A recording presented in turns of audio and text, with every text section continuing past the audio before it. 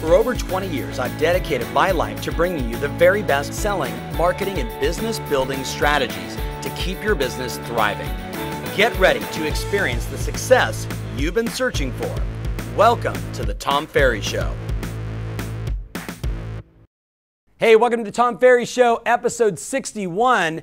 Last week, we were talking about TikTok, how we manage our time. And I loved all the comments. Thank you. You know, never enough comments, by the way. So give me more comments on my YouTube channel. Give me more comments on Facebook. Let me know how I can serve you best.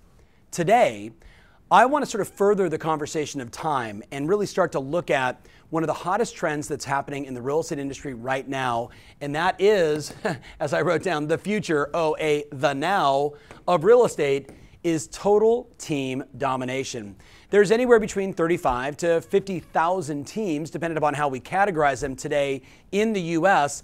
And my hallucination is that we will have over 100,000 teams in the next 3 years. Why? Simply put, a team always outserves or outperforms an individual. It's just that simple. The minutia involved in the real estate business, or any business for that matter, is so immense today. The paperwork, the marketing, the transaction management, the people management, there's so much going on that trying to do it all on your own is nearly impossible. Certainly, it's impossible if you want to perform at a really high level and have a life by design. So I want to talk to you today about the 4 different types of teams, the 3 different leadership types, and then a whole series of solutions. And I've got a little bonus for you, a little manual of about 85 pages, which I'm going to hope that you take the time to read and digest so you can make better decisions about how you want to run your business. So let's get into it. You ready? I was asked once, what are the different types of teams you're seeing right now around the world? The first type of team I refer to as the illegitimate team. And the way I use illegitimate, if you actually saw the slide I use, it's a whole bunch of clowns all together and just says illegitimate team. And I mean that to be controversial. I mean it to be a little funny. I want people to be like, oh my goodness, clowns, what's he talking about? Well, here's what I mean. When a whole bunch of people get together and they're all similar and they're like, let's form a team and we're all salespeople and this is going to be awesome and I know why you're doing it. You think if we put 3 or 4 salespeople together on a team, but there's no back end behind you, there's no operations behind you, there's no process behind you, you actually think that that's a marketing degree of separation, but it's not a service degree of separation. It's not a serve the customer better. It's only for you to be able to think you can get more business. I get it. To me, I see them out there, but it's not really a team. If there's no back-end operations, there is no team, in my opinion. So the illegitimate team is a bunch of salespeople that get together and say, let's just form a group and we'll go market ourselves together and 3 for the price of 1, yada, yada. I get it, but no bueno in my world. Number 2 is the family business. Without a doubt, that's the biggest segment of teams right now in the real estate business. And of course, it makes sense, right? I get into this business, there's so much going on. I get my spouse to join me. Now I've got the 2 of us working together. I've got a kid. I put him through high school, then through college. Now they're living in the basement and they've got $100,000 in debt. Screw it, I'll make them my buyer's agent, right? The challenge with that family business is multifold. First of all, it's hard to sit around the dining room table and say, hey, how was your day? Oh, that's right, we spent the entire day together. How was your day? Oh, that's right, we were fighting over an escrow together. That's not a really healthy relationship.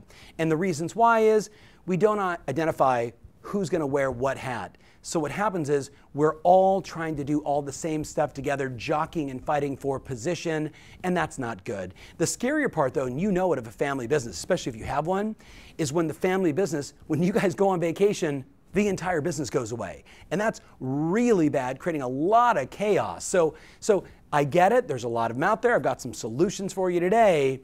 But just know, in my opinion, again, if there's no operator in that family business, no hub who's running the back end, allowing the salespeople to go perform at their best and do what they do best, to me, that's not a good business. The third type, I call them the hero and the minions. And again, I don't mean to be rude in any way, shape, or form. Think about it like this. I see these rock star agents that are incredible at what they do, but they're also incredible control freaks. They go through assistants, like this. They turn over all the time. They can't keep salespeople on their team. They can't keep anybody on their team. And I get it. People are like, oh, they're egotistical. And I say, no. Actually, put yourself in their shoes. They're selling a lot of homes. They're trying to serve a lot of customers. By nature, because of default, because of, upsets and being dissatisfied with what people are doing, they think they can do it better. They think they can do everything faster. So I give the project to Sarah, but then I do the work for her. I say, Taz, will you make this phone call for me? Oh, no, I'll just make it for you, right?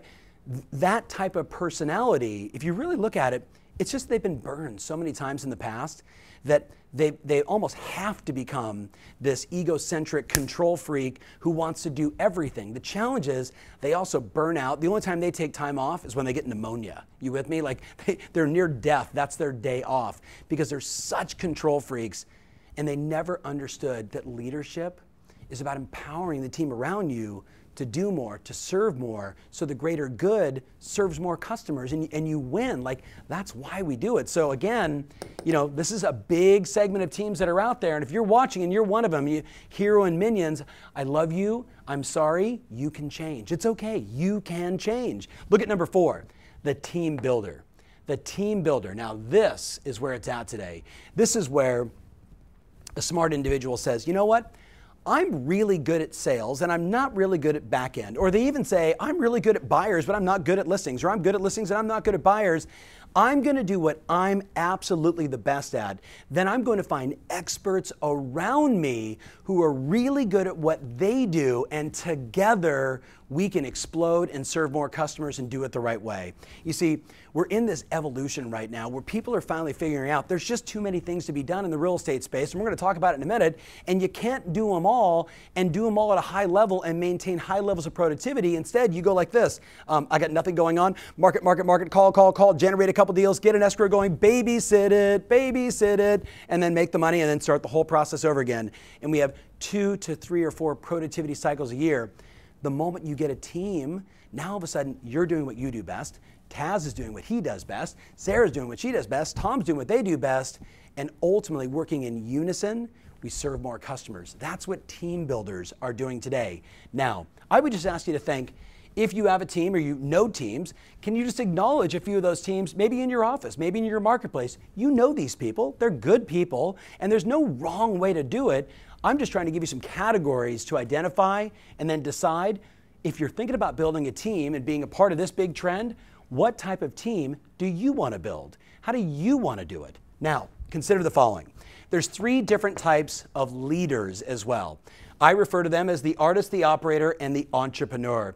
And every time I do a seminar, I was in Chicago a couple weeks ago, and I said, there's 3 different types. Which one are you? Raise your hands if you're an artist, and no hands go up.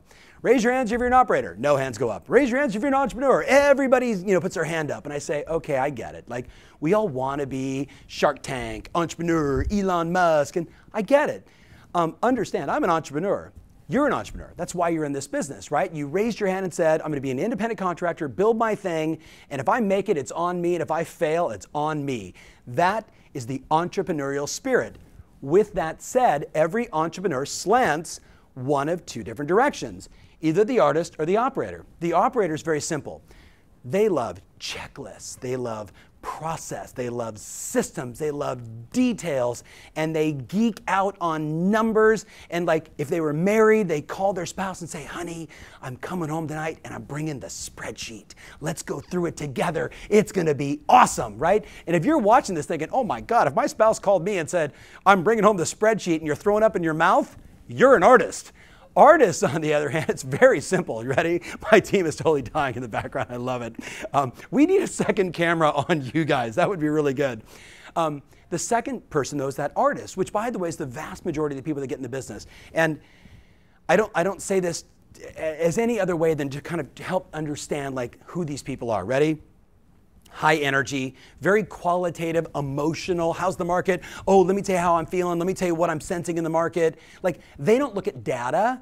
They don't look at numbers. They don't look at analytics. It's all gut for them. It's all emotion. This is how I feel based upon the last call I got, the last lead I got. If their phone goes ding and it's a hot lead, they're like, the market's incredible. If they look at their phone and no one's ever emailing, the market sucks. Do you know people like that?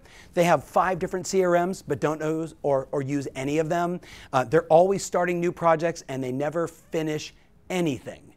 They never finish anything. Does this sound remotely familiar? Now, if that's you, congratulations. Guess who makes all the money in our business? Artists. Artists make all the money when they get an operator. You see, the operators allow you and I as artists to express ourselves into the marketplace and do it with data, analytics, and math. You see, business is math, right? 100 leads come in, I should convert 5 of them. If every lead cost me $10, I spent this much, and my cost per lead, my cost per appointment, my cost per sale, and you're like, ooh, you're getting a little ahead of me here, right? I get it, artist.